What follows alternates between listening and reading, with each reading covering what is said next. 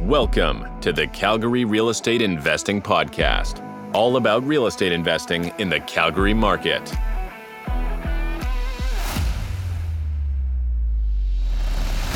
Today's show is sponsored by Mikasa Home Inspections, Calgary's top-rated home inspection company. Mikasa understands that the highest quality of service is essential, so make sure to call Mikasa before your next real estate deal. And now your host, Corey Peckford. Hey guys, thanks for listening to the Calgary Real Estate Investing Podcast. I'm your host, Corey Peckford. Today I had a great conversation with Chris Fenemore about Calgary condos and using condos as a STR, or short-term rental. Chris is a Calgary realtor that focuses primarily on condos. One thing you'll quickly be able to tell about Chris is he's gone beyond the level of a condo specialist. I would consider Chris more of a consultant. So after years of pouring into condo docs for his clients, he's definitely distinguished himself as an expert in his field. I'll be having Chris on again in the future for Calgary condo market updates. If you're interested in Calgary condos, you're going to get a lot of value from this show. Hi, I'd like to welcome Chris Fenemore to the Calgary Real Estate Investing Podcast. Thanks for being on the show today, Chris. Can you just tell me a little bit about yourself and how you got into real estate? So got into real estate. I've been licensed for about 16 years here in the Calgary market. And that whole time I worked for CIR Realty. I work with a partner named Jeremy Campbell. We're a 50-50 partnership. He mostly deals with suburban real estate, and I mostly deal with inner city investment properties and that kind of thing. Oh, that's awesome. So you guys both have your specialties and you just kind of cover each area. Yeah, and I mean, we both know a lot of the same things, but we definitely have specialized knowledge in certain areas. He knows a lot more about acreages and things like that. Rural property, the suburban sort of details around suburban neighborhoods, streets that are good, streets that are bad, that kind of thing. Whereas I know the same about downtown. And then just a specialization in condos investing as well. Awesome. How long have you been specializing in condos in the Calgary market? I'd say probably about 12 years now. When I first started in real estate, I saw condos as different than residential homes. There's a lot more to know when you're buying a condo. There's a lot more documents and details to go over. And so I thought that if ever people didn't need a real estate agent to buy a house, they'd probably still need one to buy condos. So I decided to make that a specialty, as well as the investment potential and the potential to get clients that are long-term clients that are constantly buying properties. Yeah, for sure. That's smart. Pretty strategic, because I think a lot of realtors actually avoid condos just for that reason, because of you really have to dig into the details with condos. Yeah, definitely. Jeremy prefers not to do condos. And then, so talking about the Calgary condo market, could you provide the listeners an update on what's going on right now, what you're seeing in the condo market in Calgary? So the condo market is improving. It's taking a lot longer than everybody would have hoped that it would have taken. It's still well below our highs of 2014 in terms of value generally. We've seen more of an increase in the suburbs. Suburban condos have risen faster and sold quicker than the inner city. Part of the reason is the influx of people that we've recently had from other provinces. They don't see the suburbs as far from downtown when compared to where they are. A 25-minute commute to the core of the city, when you're talking to somebody from Toronto or Vancouver, it seems like nothing. And so when they can get a condo, 2-bedroom, 2-bathroom condo in Mahogany, for example, or on any of the new neighborhoods on the outskirts of the city for $250, $260, paying that same price for a 1-bedroom downtown just doesn't make sense to them. And so those condos really gained a lot of value because they looked like they were a fantastic deal and everybody went for those. So that was the first group of people that came here. And that first group of people, I believe, were people with money. They sold something where they were, something expensive like a house, and they've come to Calgary with money and careers already. And so they mostly moved to the suburbs. They're buying these detached houses, investing in condos nearby. This next group of people that's coming is going to be people that came because those people came. So they're coming, they're going to be renting places, buying small condos, looking for work when they get here. And so I think those people, this next group that's just starting to come, is going to come downtown. And so I think we'll see a boost in the downtown market. So right now we're looking at about 40 to 45 days on the market is the average for the city. Prices are up on average for the city about 10% from this time last year for condos. But in newer suburbs, they're more like 15 to 20% value increase over this time last year. Downtown, it's more like 5 to 10%. Well, that's interesting. So, and in the detached market, I think we're about 11%, isn't it? Year over I think year. at the peak in the springtime there, I think we're seeing some properties around 20% in new product in the newer suburbs for the detached houses. A lot of them were up around 20% year over year. Inner city detached houses, still quite a good significant increase there. I think it was still 10 to 15%, but considerably less than what we saw in the suburbs for the inner city. And I think it was mostly to do with the people that were coming. Yeah, that's interesting to see how these trends and the people coming to Calgary, how that's going to change over time, right? Because obviously when COVID hit, everything pulled back. With condos, you're having to share the elevator, that kind of thing, and share the hallways. A lot of people aren't afraid of that anymore. So that's not like helping the condo market as well, right? I don't think it was much of an impact. Well, it may have made people nervous. What I find with condos is there are some that choose condos, would want to live in condos, but in most cases, if I showed you a house that was the same price as the condo right beside it, most people would choose the house. And that's always going to be the case. And so condos are a choice for owners, mostly due to price and location. For investors, again, price, ease of care, because you've got somebody taking care of the exterior of the building is already covered. So investors like condos for that reason as well. Yeah. And a lot of these condos in the suburbs, they do have a lot of amenities around them, right? They're going to have pubs, restaurants, and everything that a person would need. Sometimes that can be the draw to go into downtown. It's just like, all the coffee shops and that kind of stuff that are nearby. Yeah, everything you would need is around those suburban condos. They're usually built around hubs, strip mall type hubs. And so everything you would need is there. There's just not the same lifestyle component that you get, say, in the East Village or 17th Avenue, where there's actual liveliness, I guess. I mean, the Brewster's Pub in Mahogany is probably packed every Friday and Saturday night. But generally speaking, you don't have a lot of people walking the streets and things like that. Yeah, for sure. That is a huge difference.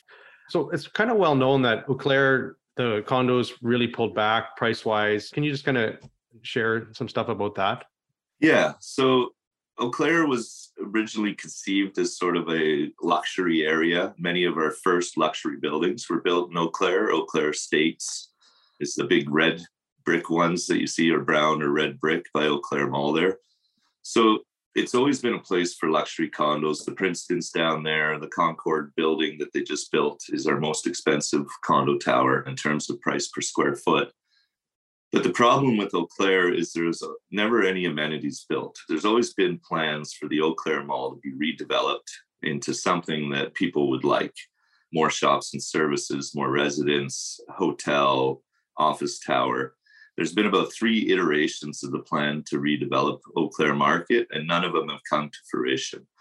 Mostly due to timing. A plan is devised, and then by the time they get it on the board, the market tanks or oil tanks, or something happens in the Calgary market to derail the plans. The other problem that we're having now is because Sunnyside and Hillhurst are such a hot area, and you can buy a house, a 2,500 square foot home in Sunnyside for $1.2 million. Now, the comparison to that in Eau Claire is a 2,000 square foot unit in a condo. And oftentimes, even though you're older, you're empty nester, you may want that more luxury condo, it's hard to pass up a house that's 4 blocks away. And so because those areas are so nice and so close, they tend to pull a lot of people that would otherwise live in the Eau Claire neighborhood because of the proximity to downtown. Once they finally get amenities in there, once they finally redevelop the mall, I do think that we're going to see a boost given to Eau Claire Market. Right now, part of the problem also is, for example, the Princeton was built in 2002. It was built at a high standard of luxury. But if the owner hasn't renovated that unit since 2002, now it's just old. And so the price is dependent on, so what people are comparing to in Eau Claire are renovated units or the Concord. And so if you can take that Princeton unit and make it equal inside to the Concord, then you should expect kind of those prices.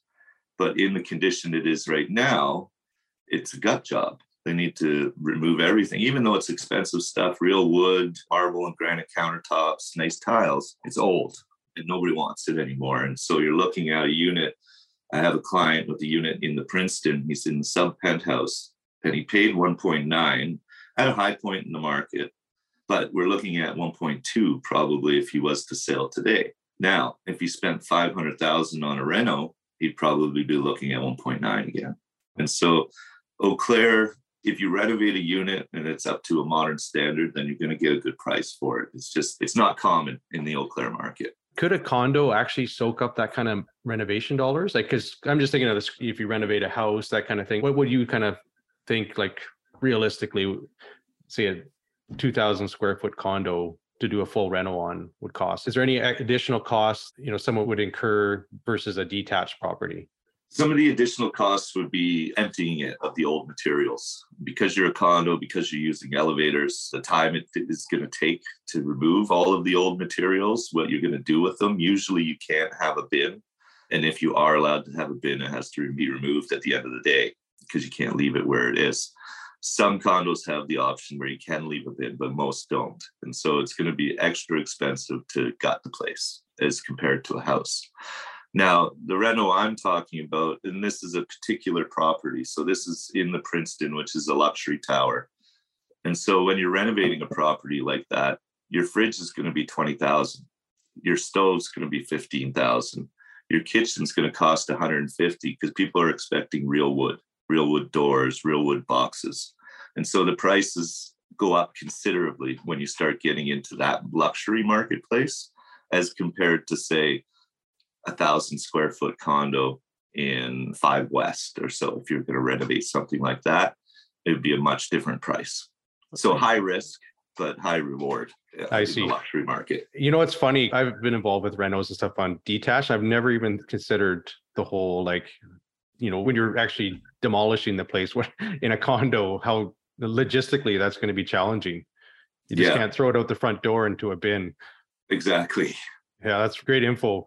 So when you're looking at condo for a client, what are some things that you're looking for to kind of make sure that it's a quality building that they're buying into? So there's a website for the city called Spin2. If you Google Spin2, it'll come up. And it's land titles. It's where you can pull land titles and registrations on property. So every condo that exists in the city will have their bylaws registered at land titles. And so with the condo plan number, you can look up a CAD sheet, CAD, CAD sheet, which is the condo sheet. On that sheet, they'll have the bylaws registered with a registration number. On that registration, if you pull those bylaws, then you get the full set of bylaws for any condo building, whichever one you're looking for. So the bylaws is a good place to start, just to make sure that there's no rules that are going to prevent you from owning the condo. If you want dogs and they don't allow dogs, then you don't want to bother seeing it. So the bylaws are a good place to start. In terms of the health of the condo, it's very difficult to ascertain the health of the condo without actually looking at all of the documents. And in most cases, those documents are at a cost unless you have an accepted offer with the seller. With an accepted offer with the seller is going to provide all those documents. So you'll have a chance to review them. But prior to having an accepted offer, it's very difficult, unless you're willing to pay for them, to get all the required docs that you need to review to ascertain the health of the condo. And at the end of the day, with condos, they are each their own animal. There is some generalities, but really each building is building specific. For example, if we're looking at a unit in a building over here, it's 200,000 for this unit. Similar unit in another building is 300,000. This building, after reviewing, we find out that they're going to have a special assessment and the condo fees are going to go up by 10% over the next 5 years. This other building at 300, we find out that it's all good and nothing's going to happen. No condo fee raises, no special assessment. Now, the buyer might buy the one with the condo fee increases and the special assessment coming up because he knows about it and he's calculated that into his price. And so what I find with condos is there's reasons not to buy and reasons to buy, but it's always specific. The people that I find are most upset after buying a condo, it's because something happened that they didn't know was going to happen or that they weren't prepared for. So on a competent review of the condo documents, I do the review for my clients because I know condos. And I can tell you what's going to happen over the next 5 years. I can tell you if the fees are expected to increase. I can tell you by about how much. I can tell you if a special assessment might be necessary, and I can probably tell you how much that special assessment's likely to be. With this information, I've had clients buy condos that on face look like they're in trouble. But what we look for more is that the condo's taking care of business, that they're doing things to improve. They take care of owners' complaints, repairs are done quickly, these kinds of things. Because the financial health of condos, especially over the last 20 years, have been affected by a number of factors that are sort of beyond their control. Number one being the interest rates. So in 1990s, condo board would have a reserve fund of $200,000, let's say. They'd be getting 8-9% on a savings account at the bank on that reserve fund savings. Today, they're getting zero, and it actually probably costs them money to have that money in the bank. And so that's a huge difference in their reserve fund savings from the 90s, 80s, 90s to today. Another big difference that we've recently gone through is the UCP government removed the insurance caps for insurance, what insurance companies could charge. And so in almost every condo I've reviewed over the last 3 years, they've seen their insurance almost go by 100% increase in insurance costs for the condos. So again, beyond the condo's control. So having not a lot of money or having special assessments come up or having condo fees that are going to rise may not necessarily be a reason not to buy that condo. Because if the price is right and it makes sense, then it still might work out financially after you run your numbers. Yeah, makes sense. Are you able to share just maybe a few red flags? Let's say you're reviewing the condo docs, and when you see this, you're like, no matter how other things look, you just advise your clients to keep looking. Yeah, sometimes I see condos where they've had an issue. And a good example is a townhouse complex I was working on a couple of years ago, and they had tree roots were growing into the pipes for all of the townhouse condos. So their solution to this problem was just to auger when it happened and to do nothing else, because that was the cheapest way to handle it. So I just saw that this is a problem that could become a very expensive problem if they just keep leaving it and augering it. Pipes deteriorating, all of a sudden you run into an issue where they've got to dig up all the front lawns and replace all the pipes.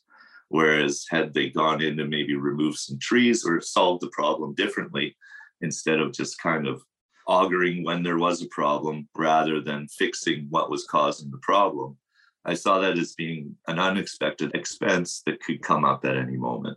And so something like that, when you're looking through the minutes, the board meeting minutes, a repair on a unit that seems to keep getting mentioned over 6 months, 8 months, a year, time to repair is a big red flag. And usually if a board is not repairing units as the damage happens, a leak happens, whatever, they have to repair the roof. If that takes 6 months, then the board's not really paying a lot of attention. Things could get more damaged because of the length of time it repairs. It's just not a very active board. And what can happen is then it's hard for me to say what's going to happen because they're not taking good notes. They're not keeping good records, these sorts of things. I've only ever had 2 condos that I recommended a client didn't buy. And in both cases, the client bought them. That's interesting. Yes. Okay. And then could you just explain the reserve fund and just how do you know if it's enough money for the building and maybe the future repairs? So the reserve fund is one you want to examine most closely, I think, when you're reviewing documents, because the reserve fund is probably the most important document in the condominium documents you're going to receive. That is the document that lays out all the pieces of the condo that the board is responsible for and responsible for repairing. And it lays out the expected cost and estimated life left on each of those components. And so it's a 25-year plan on how to pay for everything as it comes up based on inflation rates and based on current savings rates. So there'll be an inflation rate that they'll use for the cost of repairs. Usually right now it's in around 2.5% to 3.5%. And then they'll use a savings rate for the interest on your savings. Usually is around 1.5% right now. So based on that document, it'll list all the parts and pieces, and it'll have a sort of timetable set out. So for example, the boiler, if it's due to be replaced in 8 years, it will say how much it should cost when you have to replace it 8 years from now.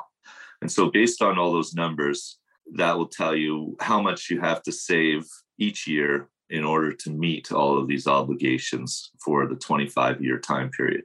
And now by law in Alberta, these documents have to be updated every 5 years. So every 5 years, you'll get a new picture. And that's why I go when I review condo documents. That's why I say to most clients, I can tell you what's going to happen over the next 5 years, because it's pretty much set usually. The best way to find out if they're funded or going to be funded, usually there's a graph included with the reserve fund study that will show expected expenses on one line, money in the bank account on another line, and any special assessments that they expect on another line, which easily shows you if they're going to be fully funded. But what I like to do is I like to get into it, find out what's been recently done in the building. For example, we'll use the boiler example. If they just replaced the boiler because something happened, they had a problem, so they had to replace it earlier than expected. You need to know that, because now that number's off of that reserve fund.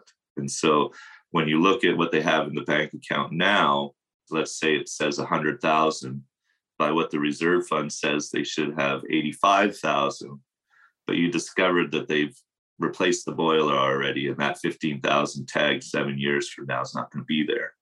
And so you get into it that way, and you start adding things up, and you find out that the roofs are due to be replaced in 3 years. It's going to cost $100,000, and they only have 50 in their reserve fund, and they're only putting 20 away each year.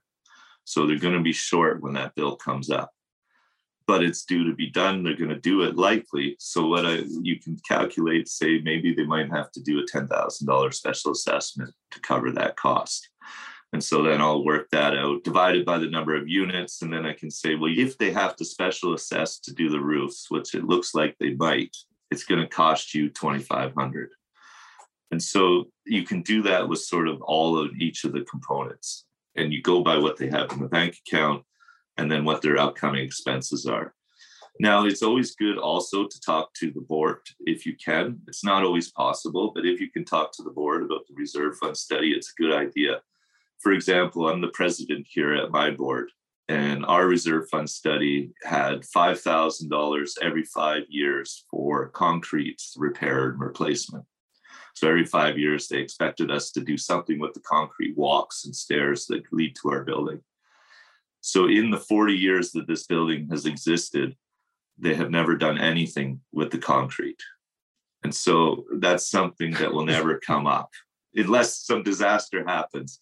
But it's not taken off the reserve fund because it is part of our responsibilities to repair and replace the concrete. So it needs to be accounted for. But after talking to the board, you find out that us being 10 grand short from where we should be this year isn't really a problem, because if you start adding things up, we're not short for any of the repairs that may happen in the building. The concrete's not needing to be repaired. Another good example is, and I'll use my board again, it's a small building, 14 people live in the building. And we've decided to, in our reserve fund, they said it would cost $18,000 to replace the fences around our complex. So it's probably 30 feet of fencing. So we've decided to do the fence ourselves. We're going to buy the materials. We've got volunteers, and we're going to build the fence ourselves. So instead of it being $18,000, it's going to be $2,500. And so things like that, when looking at a reserve fund and seeing that they might be short from where it says they should be, then you need to talk to the board and find out why, because there could be very good reasons. Yeah, that makes sense. And those interest rates that you talked about with the savings account and the reserve fund, those percentages must be going to change soon, are they, based on what's happening? I hope so. So right now with the GIC, so all condo corporation money has to be in registered accounts. If it's going to be invested, it has to be a registered account, because you're not allowed to take risks. And so you're looking at GICs and things like that. And right now, there's still only 1.3 is about the best you can get with being able to take your money out whenever you want. And so I'm hoping that they're going to go up significantly. They should go up significantly because I think the interest rate environment is going to be higher, at least for the next little while. And hopefully that's passed on through the banks to savers. Historically, I know interest rates are great for investors, but interest rates being in that 6-7% range is probably best for society in general. Most of us are savers. There's only about 20% of us, I think, are invested in the stock market or in real estate as an investment vehicle. Most of us are savers. And so higher interest rates are better and definitely better for condos. With higher interest rates, with 5% return on their savings. For example, the Arriva building has over $1 million in its reserve fund. And so if they all of a sudden are getting 5% a year instead of 0.9, that significantly reduces their burden on the owners. And so in a higher interest rate environment, we could even see a situation where condo fees go down. That's super interesting. I didn't realize that correlation. Can you talk about condo fees? So you look at condos and one's $700 a month, the other one's $300. Is there a way to kind of ensure that there's value there, and that the money's being used wisely? There's definitely condo fees that are higher. That's an interesting question because I've actually had 2 clients this year buy units in places where I thought the condo fees were quite high. Now, in each of those instances, they didn't have a mortgage. They were paying cash for the property. And so the monthly nut made sense to them. But had they had a mortgage, they may not have bought this property just because of the condo fees being high. People who buy condos, owners especially, who buy condos are buying monthly payments. They're not normally looking at the total cost, the price tag of the condo. They're looking at what it's going to cost a month. They're adding up the condo fees, what the mortgage will be, and they're deciding if that makes sense or not. So what you'll see is if there's 2 condos that are similar type units, similar size, similar type of buildings, and one has a $500 condo fee and the other one has a $300 condo fee, the total price of those units will be different, even though they're the same. And that will be due to the condo fee because you're selling payments. And so the one with the high condo fee should have a lower overall price. The one with the low condo fee should have a higher overall price because they are still the same, but one's been managed differently. Condo fees tend to be higher in older buildings, most notably townhouses built between the 60s, 70s, and 80s. Mostly, I would say in my experience, it's because all of these townhouse complexes that I'm describing, they're huge. They cover a lot of land and they have a lot of grounds and gardens and trees and fences to take care of. Whereas you look at a townhouse complex today with the same amount of units, it's half or a quarter the size of what they would build back then. And so that contributes to the high condo fees most often in condominiums, townhouse condominiums, and usually in that late 70s, early 80s vintage, just because they're large plots of land. And that's what's contributing to the high condo fees. Condo fees, if they're too high or too low, that could be a red flag. But again, you're buying payments. And so if I've got a building that has a $1,000 condo fee and it's only a 500 square foot, 1-bedroom unit, but they're only charging me $25,000 to buy it, then that's still a purchasable condo, especially for an investment. So it really is price defended. The condo fees, it doesn't give a great indication. You really have to review the documents. You really have to find out what's going to happen in this place and then decide if you're okay with that. Yeah, that makes sense. Chris, it's been an awesome chat so far. Let's dive into some condo short-term rental stuff here in Calgary. Is Calgary a good market for condo short-term rental investment? I think it is. We do have lots of tourism here, and we're just now at a point where we're growing through in-migrations and new companies. So we've got a tech center that's growing and being supported by the government. Oil and gas is up. So short-term rentals, we're having more and more people come to Calgary and needing only a short-term stay, whether that be for vacation, a job, a conference, or visiting friends and family, or they're going to stay in an Airbnb for a month or 2 until they find a place. So we're seeing a lot of that action here. I think Calgary is a good place for that. I think for tourism, we're always going to be a hot spot. There is more popular areas like Canmore for tourism, but often a lot of people will come to Calgary first because it's where the airport is. So we do benefit from that as well. Yeah, for sure. So for someone that's new to investing and they're thinking about maybe buying a condo short-term rental, what advice would you give them? They all can be good. I would say that in short-term rental, you're taking a little bit more risk. And with that little bit more risk, there's always opportunity for a little bit higher payoff. But again, it is a risk. And that's mostly what I try to talk about with my clients is what's the risk? Because anything can turn out well, but can be high risk. And so it doesn't appear that way at the beginning. With short-term rentals, you're looking at longer vacancy rates. So there's more amount of time where the property is going to be empty. There could be situations where you don't make enough to cover that month. A good example would probably be October, November. These are low vacancy months for short-term rentals. And so maybe you only get 5 bookings in that month. So the money you generate each month may not cover your costs each month. But the hope with short-term rentals is that you have other months that are double what you need. And this money is saved for the months that are slow. Generally speaking, and like I said, the stats for Airbnbs are horrible. There's a number of companies out there that aggregate the stats. AirDNA is one of them. But if you Googled Airbnb stats, there's going to be 20 that come up. And they all draw from the same data. They all pay Airbnb to access all the data. Some of them have different tools to display or read that data differently, but they're all about the same.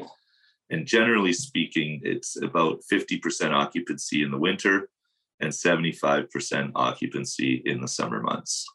So now for a case study, I just had a client buy a property in the East Village, and he's going to do it for a short-term rental. Now, if he were to rent it for a month, a long-term rental, sign a year lease with somebody, he'd probably be making about $1,600 a month on the rental. If he was to Airbnb it, he'd probably be charging around $90 a night. So if we apply the 75% occupancy in the summer for the 3 months, and then for the 9 months, we do the 50% occupancy, and then we apply the $1,600 a month for the year, they're going to come out within $1,000 of each other. Now, for the Airbnb guy, he's $1,000 less than what the $1,600 a month would make.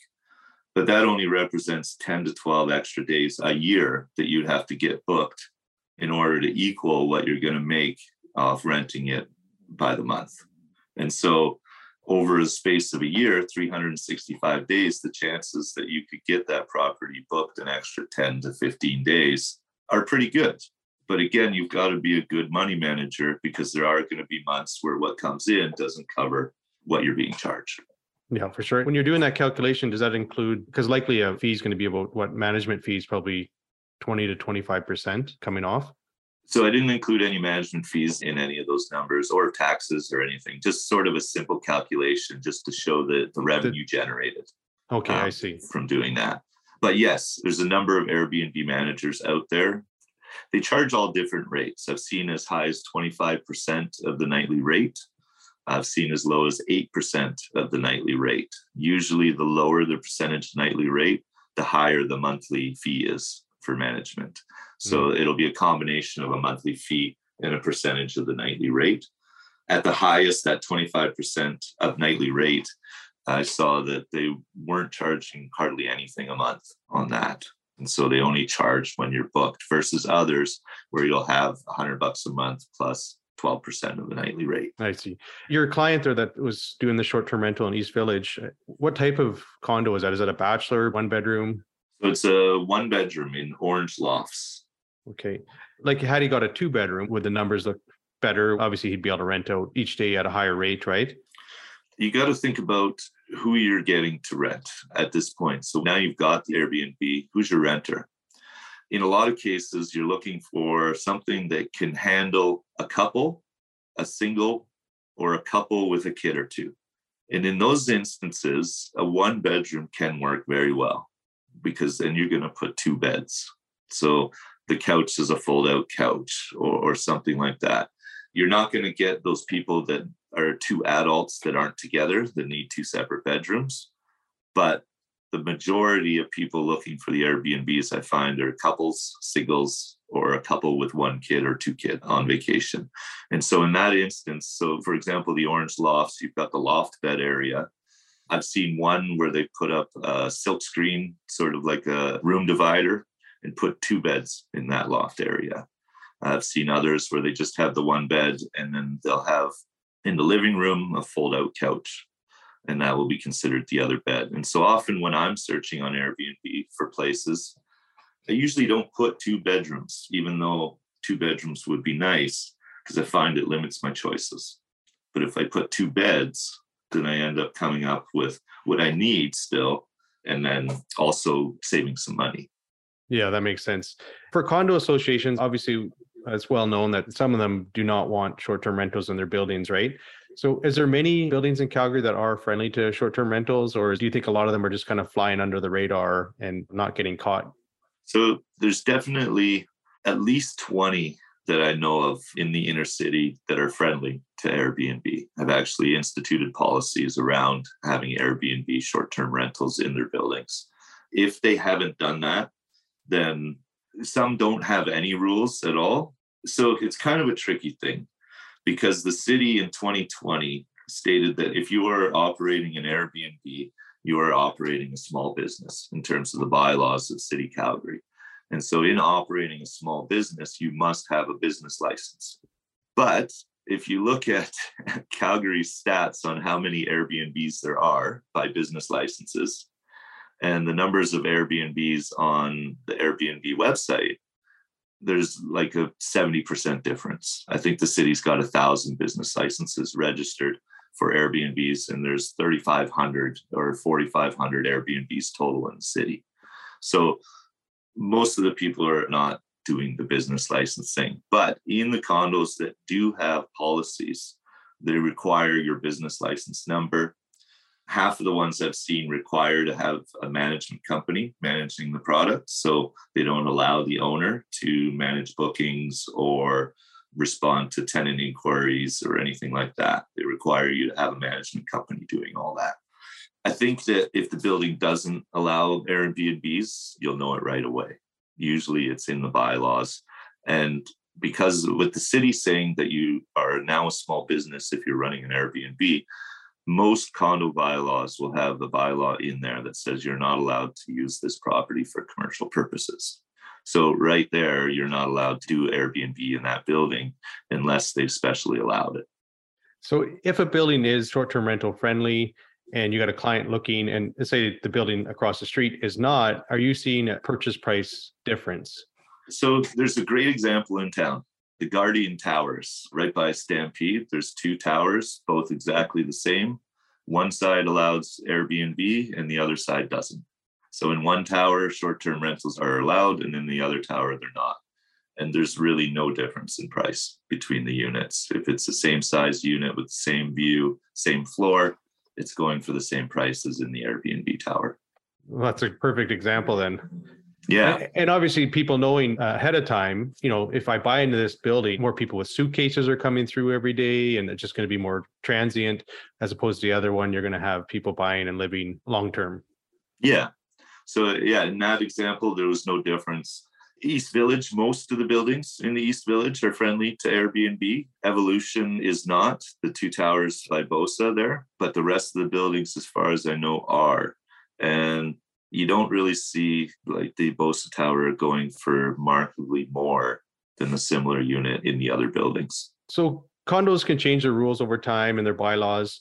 If someone were buying property with short-term rental, with that in mind, that's something they should be aware of, right? That, maybe they buy it as a short-term rental, but then 12 months, maybe 2 years down the road, it changes. And it's good to join the board, especially if you're an investor in this building. In any building, you should join the board. If you're on the board, you're privy to the board meetings. Normally, without a purchase or a sale, you don't get those board meeting minutes. But if you're on the board, you do get to see all those minutes.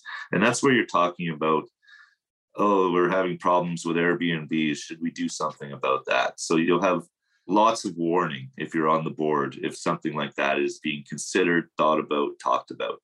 Now, the one thing to remember with condos is in order for them to change the bylaws, they need 75% of unit owners and unit factors to agree. In most instances, that's very difficult to obtain for almost anything. It's usually in larger buildings, it takes a year or two to get these things actually 75% signed by all of the owners, because most people just don't care. And so they didn't even read it or whatever. So if a building is thinking about changing its policies around short-term rentals, especially if you're on the board, you should have years of notice, because it will take that long just to make it happen.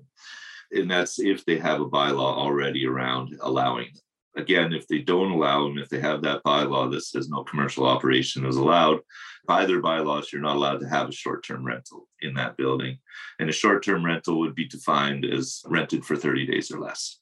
That totally makes sense. And you're going to be way more aware of those changes that are coming, and you can influence some of those discussions, right? Exactly. Yeah, you definitely have some influence. Most boards are volunteers, owners. Most of them aren't experienced in being part of a board. And so it is mostly a collaboration between a bunch of owners who don't know a lot. And so being on the board, you do end up having a lot of influence. Yeah, that makes sense. So we're getting closer to the end here. And I just kind of wanted to chat about the Calgary market just briefly. So we know that interest rates have climbed up and the market's kind of transitioning right now. Inventory is still low. But what are some challenges that you think are on the horizon, and maybe some opportunities with the market changing? So I don't really see a lot of challenges in the short term for the Calgary marketplace. We're a very popular place right now for all sorts of businesses and industries. We're a very popular place right now for lifestyle. Our government is flush with cash. So it's all good news for Calgary. And like I was talking about before, we're now in this next phase of in-migration. We're now going to see the condo buyers and renters. And that's what was missing from that first round of in-migration. Now, I don't see it exploding like it does when we have massive expansions of the oil sands, because just the sheer volume of people needed for those projects is quite different than what we're getting today. Today, we're getting tech companies that are going to bring 15 people, and there's 20 of them. They're each going to bring 15 people kind of thing, versus an oil sands expansion that needs 20,000 workers. There's no comparison in the scale, but what we're going to see, we're already seeing a 2% vacancy rate in the rental market. That's down from 6% 2 years ago, and that's going to continue to fall. Lots of places won't even let you view a property unless you have an accepted application. And so as that vacancy rate falls, people are going to start moving into buying. So all of the influx of these people, they're going to see they have to pay $2,500 to rent this 2-bedroom. But if I buy it, I get my mortgage is $1,750 plus condo fees, whatever. So that ends up starting to make more sense. And then you start seeing condos sell. Then you see condos now are in short supply, and then the price starts moving up. So I see in the short term, very good news for condos. The interest rate probably isn't going to affect us very much. It's definitely slowed the rate of increase, but it hasn't stopped it. I still think we have room to increase, especially in the inner city. We're still well below our highs of 2014. We're the only major city in Canada that is below where its previous highs have ever been. Toronto and Vancouver are like 40% higher than they were last year. So in terms of Canadian real estate in major cities in Canada, we're still sort of undervalued compared to where we should be compared to other major Canadian cities. So short term, I see just great things. What we saw last year, maybe not as pronounced or as fast, but a general increase in values and properties moving.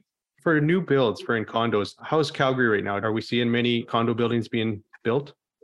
Not for ownership. So I'd say about 90% of the towers that have gone up in the last 5 years have been purpose-built rentals.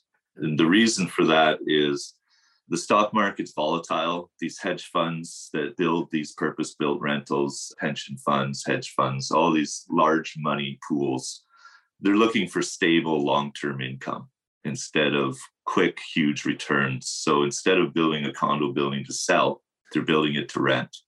And they're looking at, if I can make 6% a year on this building, that's much better than taking a risk of maybe I'll make 20 million if I build a condo, but maybe I won't make anything.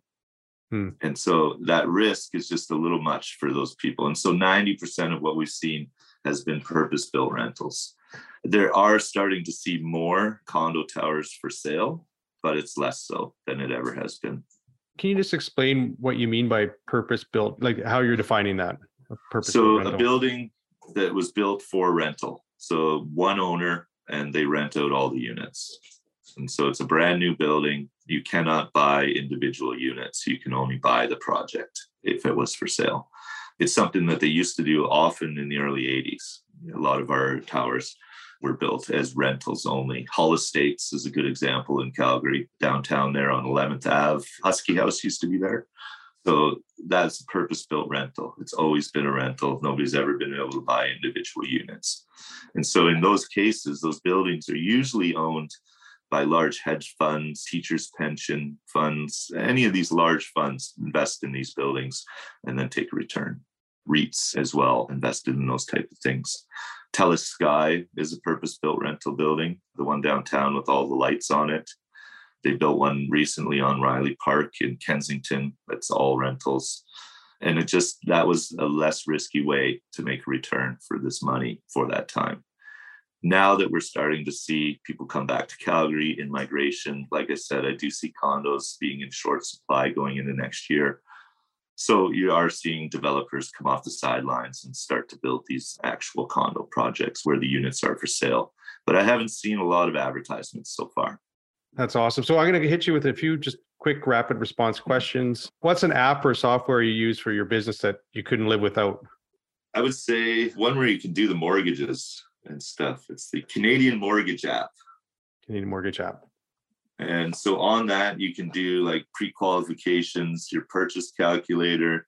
You can set the rate, the amortization. You can put in property taxes, condo fees, heat costs, any other expenses, rental income, and it'll give you a total monthly cost. So I use that all the time to evaluate properties and just kind of get an idea before going in what the numbers are going to look like. One that's only available to realtors I use all the time is Prospects Mobile. And Prospects Mobile is what we use to access the MLS information, but it's the back end of the MLS information. So we can get the private realtor comments, history of the property, these kinds of things. Yeah, for sure. And those are the two that I use daily. And Google Maps. Google Maps yeah, we all use that one. Okay, what's your favorite book? I don't read enough. Is it Condo Docs? Yeah, that's most of my reading is Condo Docs, usually about 2 or 3 sets a week sometimes. One of the books I read when I was younger that I really liked, it was Of Mice and Men by John Steinbeck. Oh, yes, yeah. It's a very good book. There's one that I have on my list that's not fiction. It's Rationality by Pinker. The last name is Pinker, Pinker. He's a Canadian and American. And it's a book on rationality and why we need it, what it is, what it's good for, examples of where we're not applying it. I've read some excerpts from this book and I have a couple clients that have read it. It comes highly, highly recommended, especially in today's world. From what I've read, it's pretty good.